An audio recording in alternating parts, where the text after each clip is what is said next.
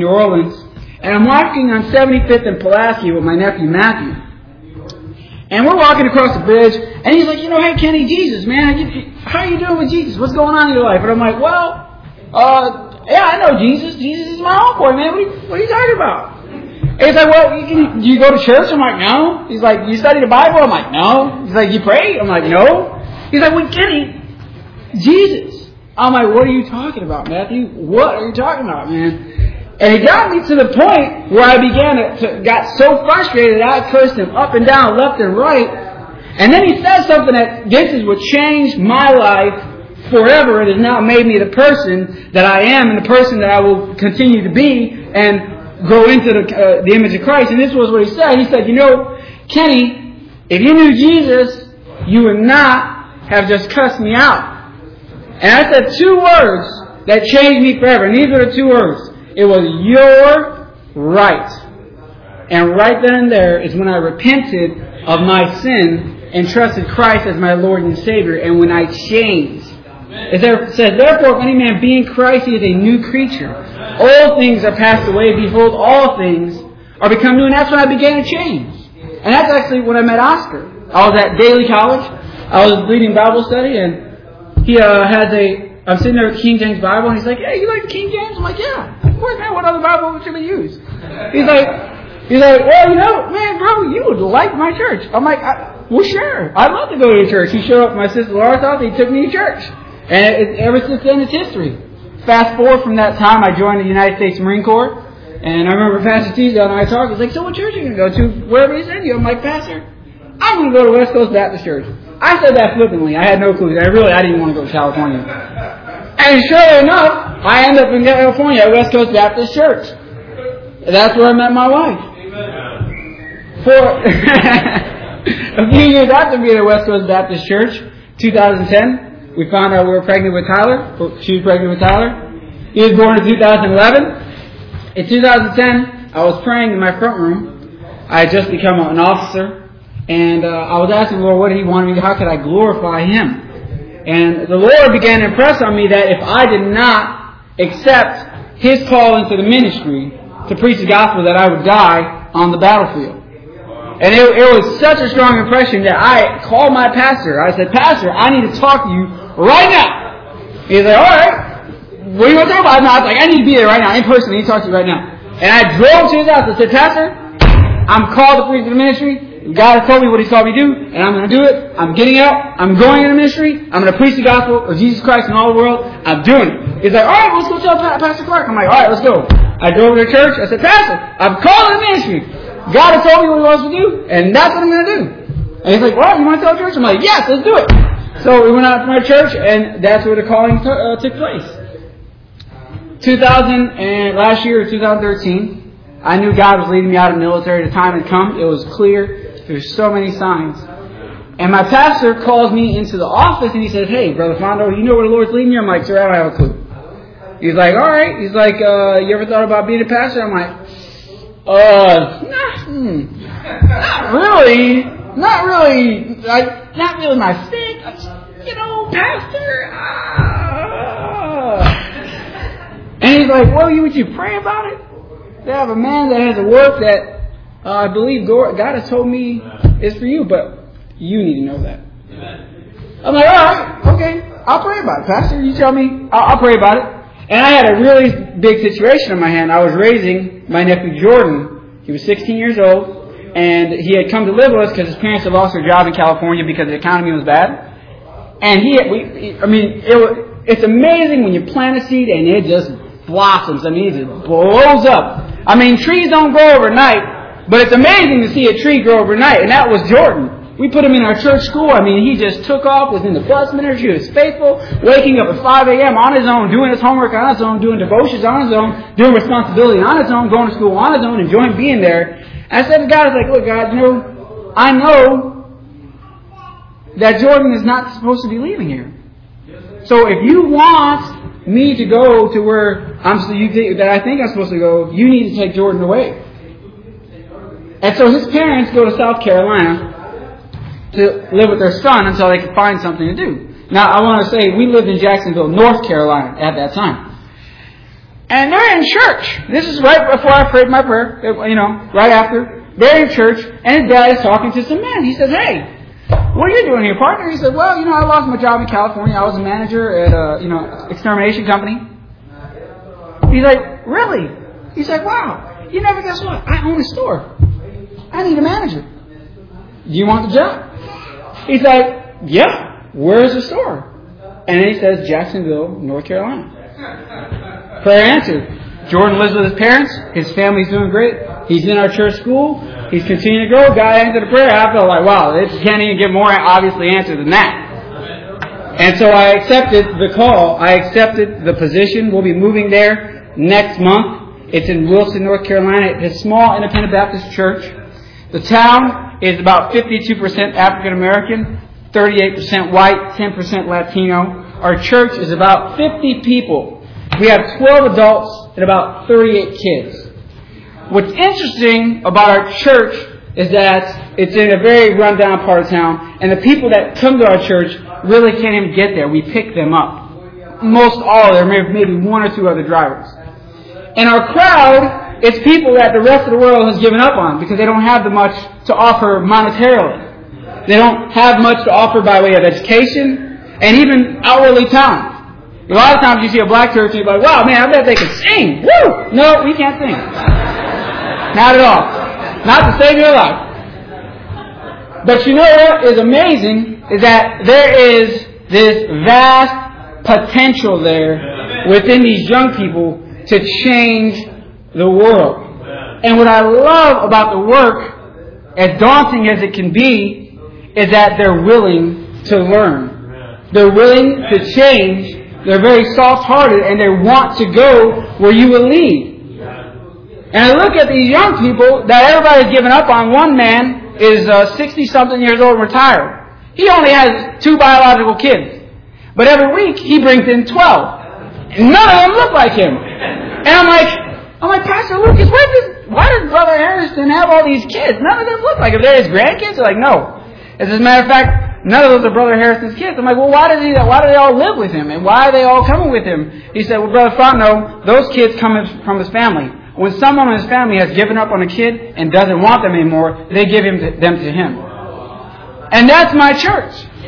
But these kids, although they've been abandoned, they come from broken homes. They don't have fathers that care. They don't have mothers that care. They're living with a man who's not related to them. You would never know it by the look on their face. They have the brightest countenance. They love to sing. And they're encouraged. Almost as if they don't know what has happened. Sometimes in life, people give up on us or quit. And we get discouraged. And we feel like we have no worth. And that's what these kids, you never get that from them. They're motivated and passionate.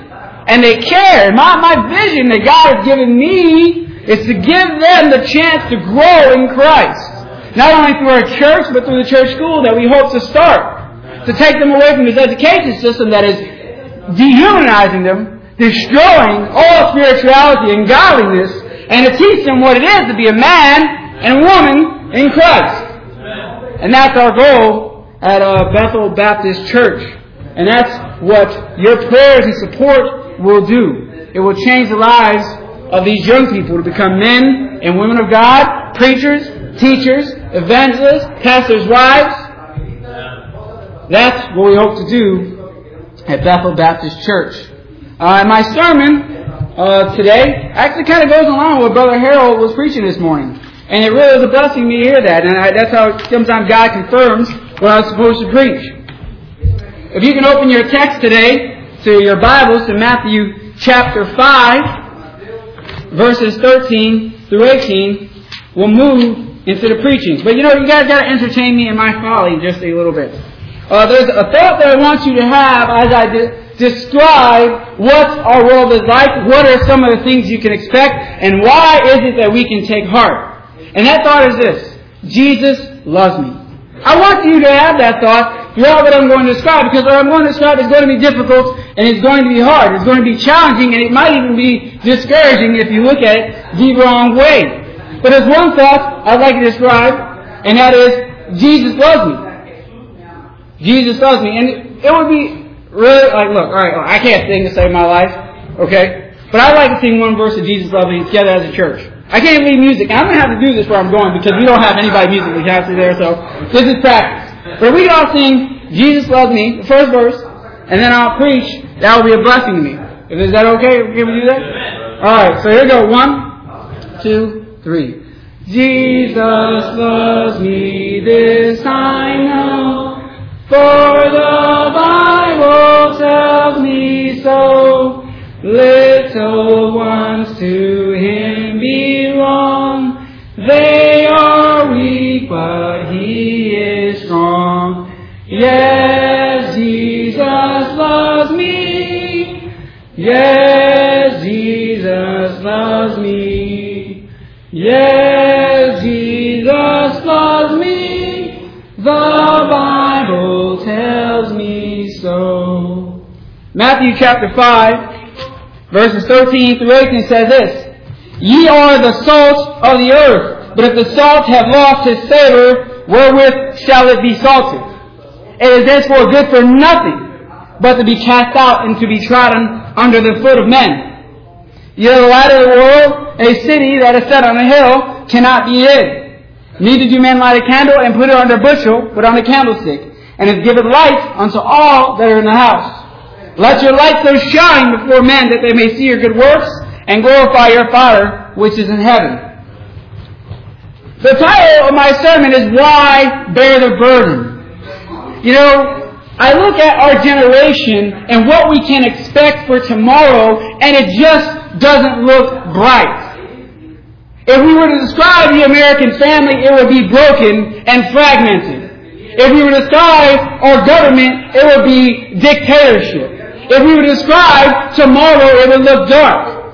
Murder is skyrocketing. Abortions are skyrocketing. You got to look over your shoulder wherever you go. And if you're a Christian and you follow Christ, you must live by a code that at times seems unbearable. Why bear the burden? Why be the only one that is doing anything when nobody's doing anything at all? Why should we suffer for those that seem like they don't care? As a church, that can be something, that could be how you feel sometimes. You can be in a ministry, you're picking up kids all the time, and you're going out and you're putting your heart and your soul into this, and they disappear. Or people say, we don't like the way you do things. Or they say, it's an inconvenience to get involved. And you can labor and toil for such a long time and see such a small result. Or you can be the only one in your marriage making an attempt to make it work.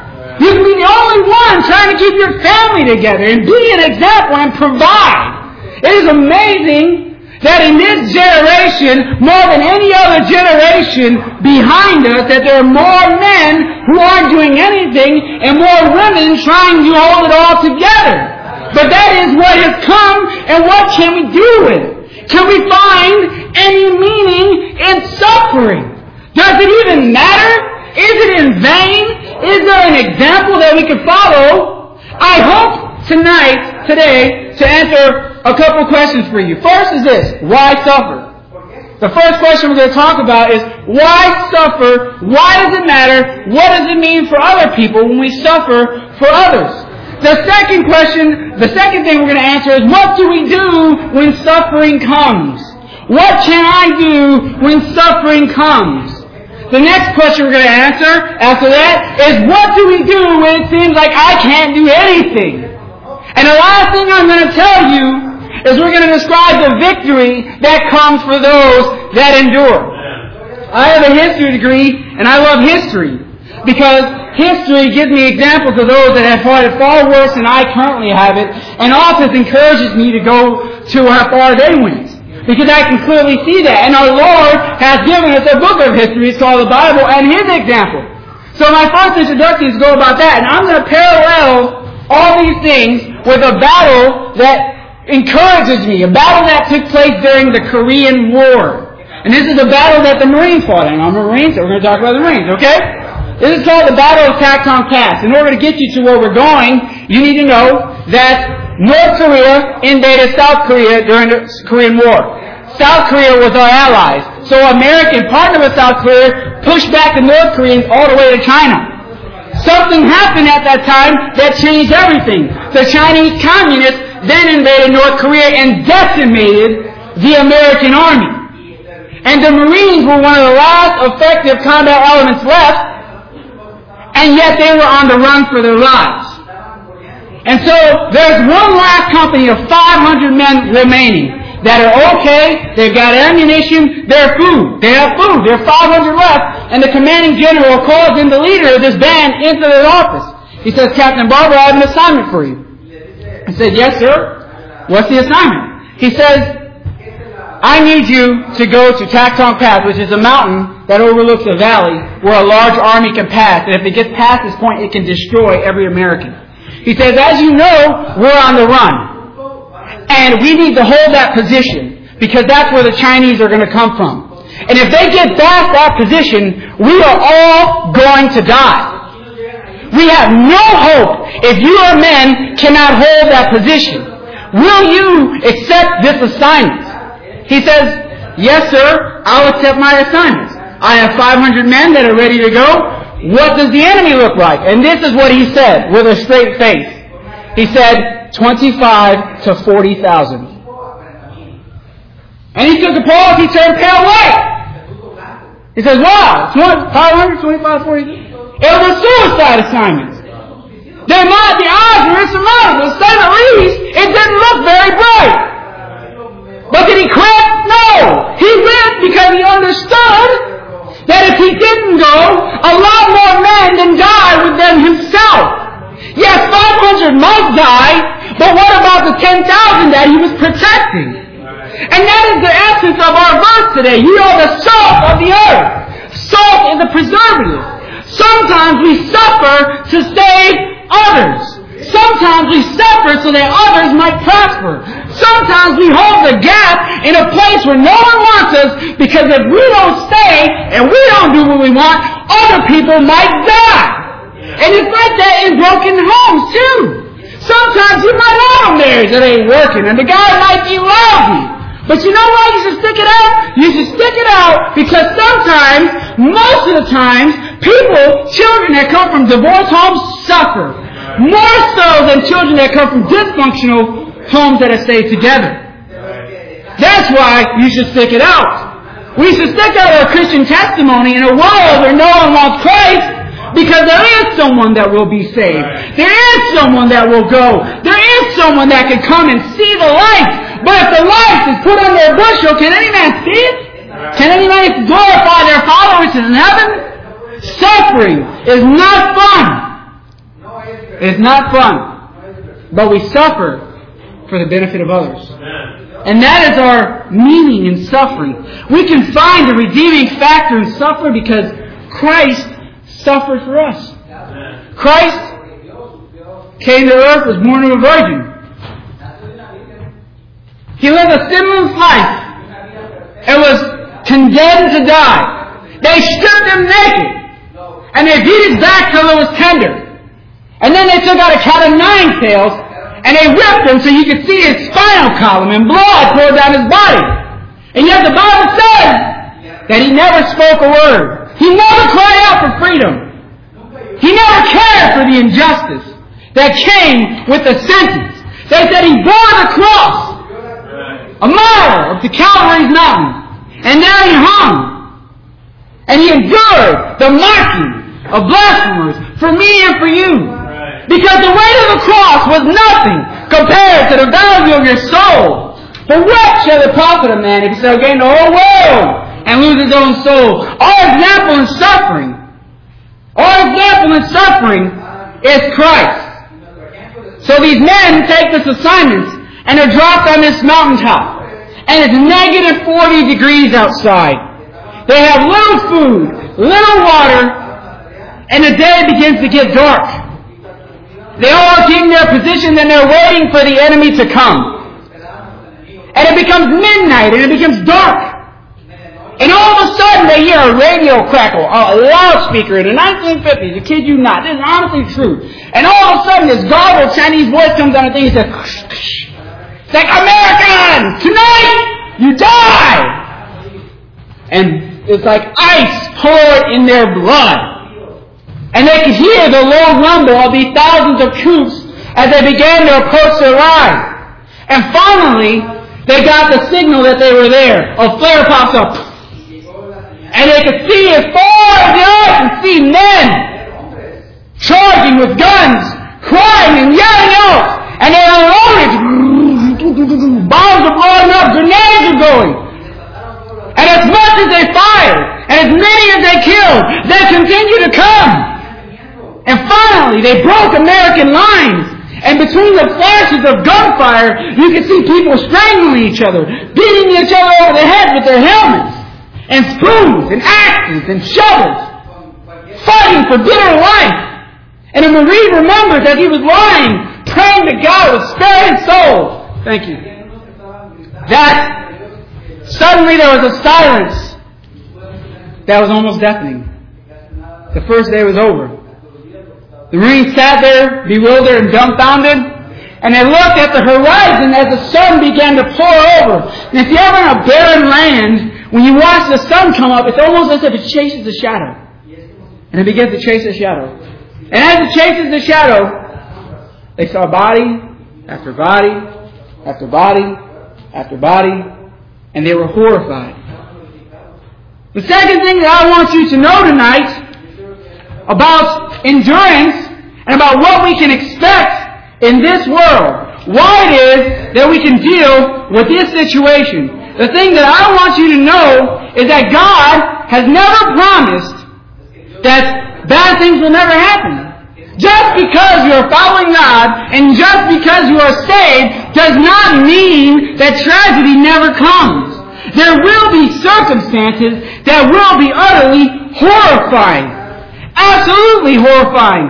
Matthew chapter 24 verses 4 through 12 tells us this. This is what Christ says of the times we live in. Matthew 24 verses 4 through 12 reads this. And Jesus answered and said unto them, Take heed that no man deceive you. For many shall come in my name, saying, I am Christ, and shall deceive many. And ye shall hear wars and rumors of wars. See that ye be not troubled, for all these things must come to pass, but the end is not yet. For nation shall rise against nation, and kingdom against kingdom. And there shall be there shall be famines, and pestilence, and earthquakes in divers places. All these things are the beginnings of sorrows. Then shall they deliver you up to be afflicted, and shall kill you. And ye shall be hated of all nations for my name's sake. And then shall many be offended, and shall betray one another, and shall hate one another. And many shall be false prophets, shall arise and shall deceive many. And because iniquity shall abound, the love of many shall wax cold. God has been honest. This life is going to deal injustice. It is going to deal sorrow. It is going to deal tragedy. It is going to happen. And like these Marines, we often were ready. The Marines looked out over the land and they were just dismayed. They had never prepared for slaughter. They thought that it would be a landslide victory. And after they did the body counts, they realized that 300 of the 500 Marines, 300 of the 500 were killed or wounded in the first day. And the battle was not over. It's like that in this world. People will do things to us we never thought they would do. We will get blindsided. Church members will do some crazy stuff. I don't want to go in all things. Family members will do even more crazier stuff. It happens. But does that mean that Jesus doesn't love you? I mean, that's our response. Like, oh, God doesn't love us. Why does He love you? Why does this happen? Right. The reality is that these things happen. And just because we're saved doesn't mean it doesn't happen. That is not realistic, and that is not what He promised. Right. But He has said, take heart. Peace I leave with you. My peace I give unto you. Not as the world give I give unto you. Let not your heart be troubled, neither let it be afraid. God is with us even when things don't go right. And I would often like to think that, but that is the reality. God is still there. If we're saved, God is still with us. Just because things have gone bad or right doesn't mean He hates us. That's ridiculous. These Marines started to think they were abandoned. They were like, why did we get this assignment? This is dumb. They already forgot the mission, and that's what it gets like. We start to suffer, and we look at everybody like, why am I going through this? Right. We forget the mission. There are people that are dependent upon us. Right. I don't like the idea of suffering. I don't like the idea of losing my wife or my son. The thought horrifies me. I would rather die than them die. But then I think to myself, wow, I would hate for my wife to be alone. I make all the money in the house. I provide so that she can stay home. Who's going to do that? Jesus will do that. I come from a broken family. My dad died when I was young. My wife's dad died when she was young. My mother-in-law's dad died when she was young. We don't even know what it's like to have a family that stays together their whole lifespan. I would love for God to give me that gift. I would love to be faithful and true and live one family until the Lord comes back or we all die. But the Lord has to give that. I can't take that. And that leads us to our next point. What do you do? What do you do when things go awry? When someone dies that you didn't think would die? When someone does something to you that you never thought they would do? When you've been double-crossed and betrayed, like Jesus was betrayed in the garden, what do you do? When one day you get a call, like so many have gotten before, and says, your wife and all your kids are dead. What do? You can't kill yourself. You can't quit. What do you do? The Bible gives a prescription. For what do we do when we're taken by the horrors of life? What do? Do we dwell on the horrors of life? Do we continue to think about the horrors of life and let it destroy us? No. The Bible gives us prescription in Philippians chapter 3, verses 13 to 14. It says, brethren, I count not myself to have apprehended, but this one thing I do, forgetting those things which are behind, and reaching forth unto those things which are before. I press toward the mark for the prize of the high calling of God in Christ Jesus. Yeah. Philippians 4:8 follow up, and this is what Philippians 4:8 says. It says, finally, brethren, whatsoever things are true, whatsoever things are honest, whatsoever things are just, whatsoever things are pure, whatsoever things are lovely, whatsoever things are of good report, if there be any virtue, if there be any praise, think on these things. Don't dwell on bad news. Don't dwell on all the things that have gone wrong. Don't dwell on the failures. Don't dwell on the double crossing. Don't dwell on the tragedy. It will never, has never, and can never do good for you. We destroy ourselves because we dwell on the wrong things. You know what's true, pure, lovely, just, honest, of good report, of virtue and of praise? It's the Bible. If you dwell on the Bible, it can give you power to live through hard times. It can give you the power to go when things are horrifying and when you don't know what to do. So the Marines, what they did on that second day of battle, preparing for the enemy to come, they didn't just mourn over the dead and the lost. No! They picked up the dead bodies and they put them where they used to be. They took other dead bodies and they placed them around their firing positions to absorb the fire because it was so cold that they were frozen solid. On the next night of the battle, they waited. And the Chinese came again. Satan will always come. It is never over. And they came again. And finally, as they watched the Chinese took out their bayonets, ran up to these dead bodies and stuck them, only to realize that they were already dead. And suddenly there's a hail of fire. Boom! Wiped out every Chinese attacker, and they had a sweeping victory on the second night of the battle. Forget those things which are behind. Press toward in God, and you too can have a sweeping victory today. What do you do when you need a miracle? The third day of the battle comes around, and all of a sudden, they send out scouts from the Marine position and say, go figure out what the Chinese are doing. So these scouts wander out into the mountaintop and they look over, and as they cross over the horizon, they see into the valley. Thousands more Chinese have arrived. And their heart sinks because they don't have food anymore. They don't have water. And they don't have enough ammo to hold the position if they did attack. And that's how the Chinese won the Korean War for the most part, is they had enough people that were willing to die than we had ammo. And they started praying, what can I do? They hadn't heard from their headquarters in a couple of days. What am I going to do? And so the guy who's there has a radio. He says, maybe we'll call in a fire mission. That's when artillery, which is several miles back, shoots over these huge shells that blow up and kill tons of people. And maybe they'll just answer. And I say this because there are times when God, for the most part, seems silent. Right. Like, where are you? Right. I've been praying, I've been reading my Bible, and I'm not getting an answer. Right. And what's interesting is that sometimes God is just right there. We can't feel it. I have a great object lesson for this. Tyler was just born. And God has been helping me understand Him through my children. So Tyler's in the hospital because he had a high bilirubin count and he needs to be under blue light. And why is he under blue light? Light's so bright you have to put this mask over his face so he can't see anybody. And Tyler is so distressed and crying out because he doesn't think anybody's there. He doesn't even realize I'm touching him. I'm nearly holding him. But you know what? He was so distressed, he couldn't feel my presence.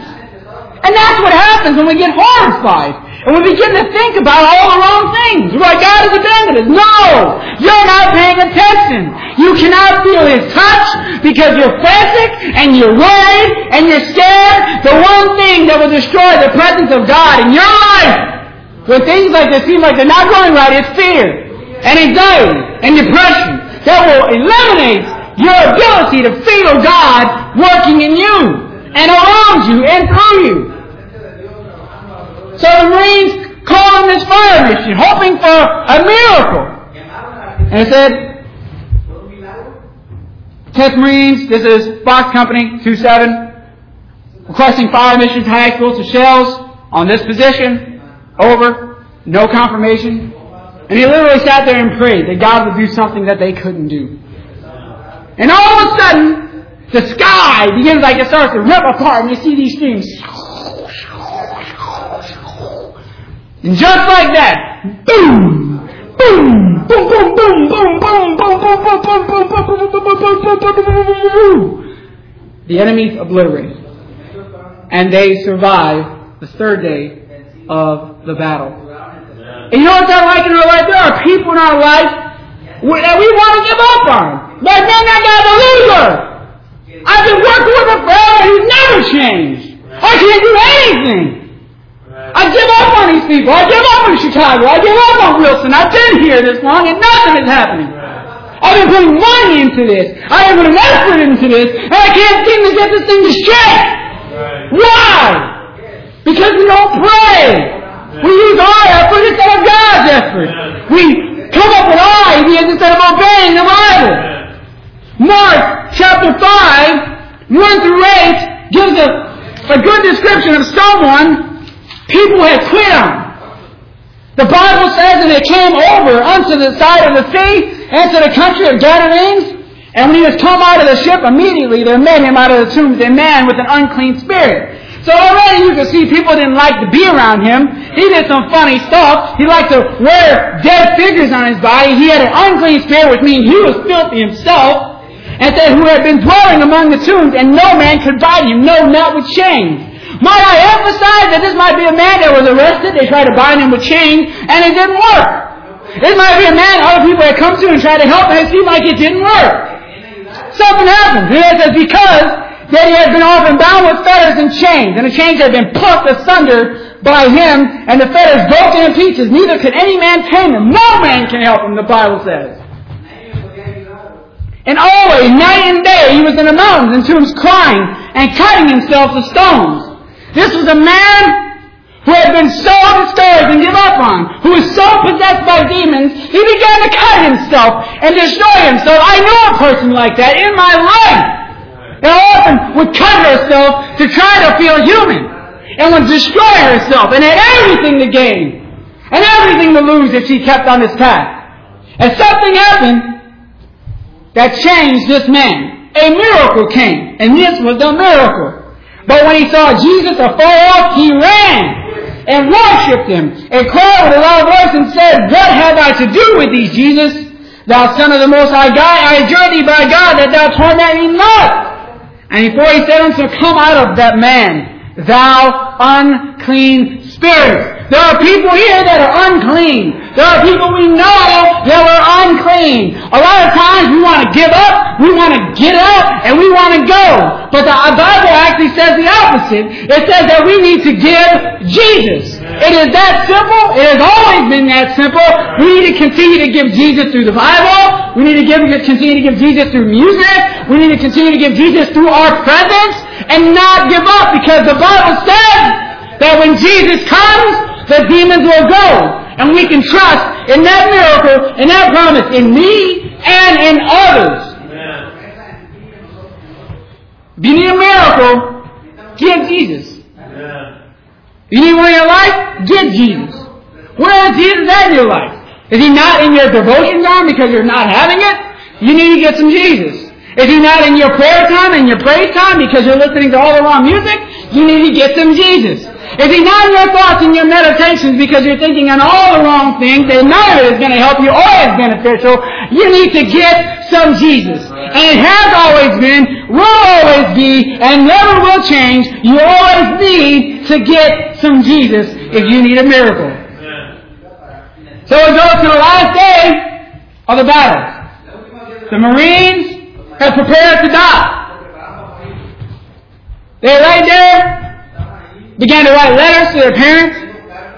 They quit. That's it. They couldn't take it anymore. They hadn't eaten in several days. They hadn't slept in several days. They were tired and weary. And things were getting dark. If there was one more counterattack, that was it. There was nothing they could do. They looked at each other and they said they're sorry. They're anything they regretted. Said, you know, this is it. I'm going to die. I've lost this battle. We've lost. All is lost. There's nothing we can do. That's it. And you know, it'll be like that, just like that in the day of victory. Right before, right at the point when you are willing to throw in the towel is at the most critical point. Right when you think everything is going to be over is when you're going to throw in the towel. Just like these Marines that throw in the towel. It became nightfall. And every night they had been attacked. And say, okay, they attacked this night, isn't it? I got a couple rounds, we're going to throw, so we're going to punch each other, I'm going to die. There's a lot more of them than there are of us. And then something happened in the darkest part of the night that had never happened before over the days of the battle. Suddenly, the commanding officer was sitting by his radio, and it crackled. And he jumps what? Excuse me? He picked up the radio because no one had called them for 4 days. They hadn't heard from them. They hadn't heard from their headquarters. Just like sometimes we think we hadn't heard from God. And it crackled. He said, hey, come in. This is Commanding Officer, Fox Company, over. And all of a sudden he hears the most beautiful words he ever heard in his life. This is what the words he heard. He said, Commanding Officer, Fox Company, this is Commanding Officer, 5th Marine Regiment. That means there are 1,000 people there. Commanding Officer, 5th Marine Regiment, this is what he said, request permission to enter friendly lines. You have been relieved. And he says, permission granted. He turns, and all of a sudden, he sees the sight that he says he never forgets, that he dreams of. Column after column after column after column of Marines begin to enter the mountainside. And at the time when they all thought that they were going to die because things had gotten so bad they couldn't even fight anymore, God had sent replacements. And it's like that in our life. Matthew 24:44 says, be ye also ready, for in such an hour as ye think not, the Son of Man cometh. 1 Thessalonians 4:16 says this. 1 Thessalonians 4:16. It says, for the Lord Himself shall descend from heaven with a shout, with the voice of the archangel, with the trump of God, and the dead in Christ shall rise first. Then we which are alive and remain shall be caught up together with them. God has not left His people. And He has promised that He will abide by His people, even until death. And in those times when we feel like we have to pull our hair out and absolutely throw in the towel and quit because we can't go anymore, that is the time, my friend, when God is just beyond the horizon. You say, what do I got to do? Endure to the end and take it? No, you got to endure to the next step. And then the next step. And then the next step. A marathon, a journey is started with one step. and is finished with one step. God will come in the blink of an eye. And that's all this will take for your situation to change. Don't quit and don't give up. Because God is coming. And He will take His own. Don't quit when you have a problem in your life, because God will take care of it. He will work His way, because we know that all things work together for good to them that love God, to them who are the called according to His purpose. For Him He did foreknow, He also did predestinate to be conformed to the image of the Son, that He might be the firstborn among many brethren. Don't quit. Just over the horizon is relief. It is going to get dark here in America. It's going to get dark in Chicago. It may get dark in your family. But don't quit. God is your relief. So the Marines were relieved. And they had to make a 7-mile march back to where they had come from. It's negative 40 degrees outside. It's completely frozen. And they had to make this march. As a matter of fact, it took them 7 hours to walk 7 miles because it's so cold. The average human being walks 3 miles in an hour. It should have been done 5.5 hours ago. But they were so tired and weary and worn from this journey that it took them 7 hours to walk 7 miles. Finally, when they get to the gate, something funny happens. It's an army base. They walk up to this soldier, this dog face as we call him. And they go to the soldier and they're like, 2nd Battalion, 7th Marines, Fox Company, request permission to enter friendly lines. And the soldier smirks. He's like, oh, you're Marines, eh? He's like, yeah. He's like, well, you're Marines, you need to prove it. And he's seasoned tense. He's like, what? I just fought this battle for 7 days and you want me to prove I'm a Marine? He's like, whatever. What do you want me to do? He says, march through the gates. So, he goes back to the Union. He's like, guys, look. The dog faces wanted to march through the gates. So everybody goes like, oh, you kidding me? We gotta march through the gates? He's like, yeah, we gotta march through the gates, man. Just do it, okay? And he's like, all right, let's do it. So he goes out in front, he calls them to attention, and he's like, Company! Action! Boom! Those Marine SEALs came together. Just like they'd been trained and taught. Crap! Now all of a sudden he says, hey! Boom! They turn to the right. Boom! The rifles are ready. The discipline has returned. The morale is high. Then he says, left,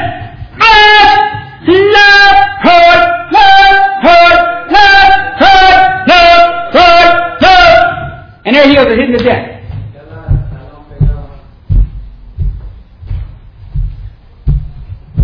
And as they march through those gates, soldiers are astonished. Because they knew where the Marines had been and they wanted to see their attitude about it.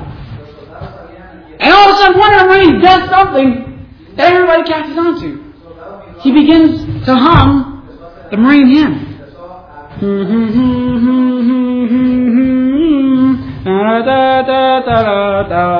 And then he begins to sing it. We fight our country's battles in the air, on land and sea. First to fight for right and freedom, and to keep our honor clean.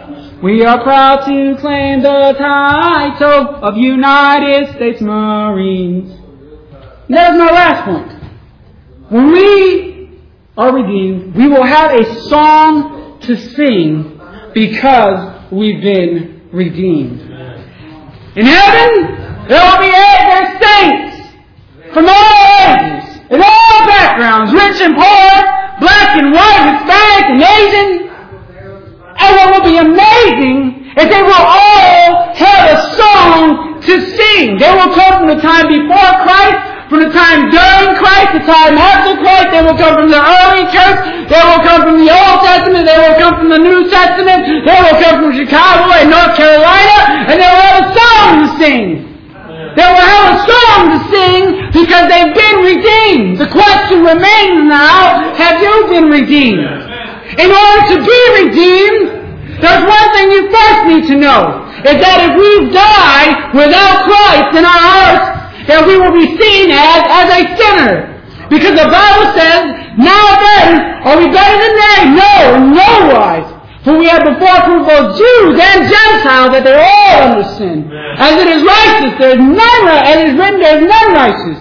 No, not one. There's none that understands it. There's none that seeketh after God. They're all out the way. They're together become unprofitable. No, not one. All of us, if we die Christless, we will go to a Satan's hell. So for the wages of sin is death.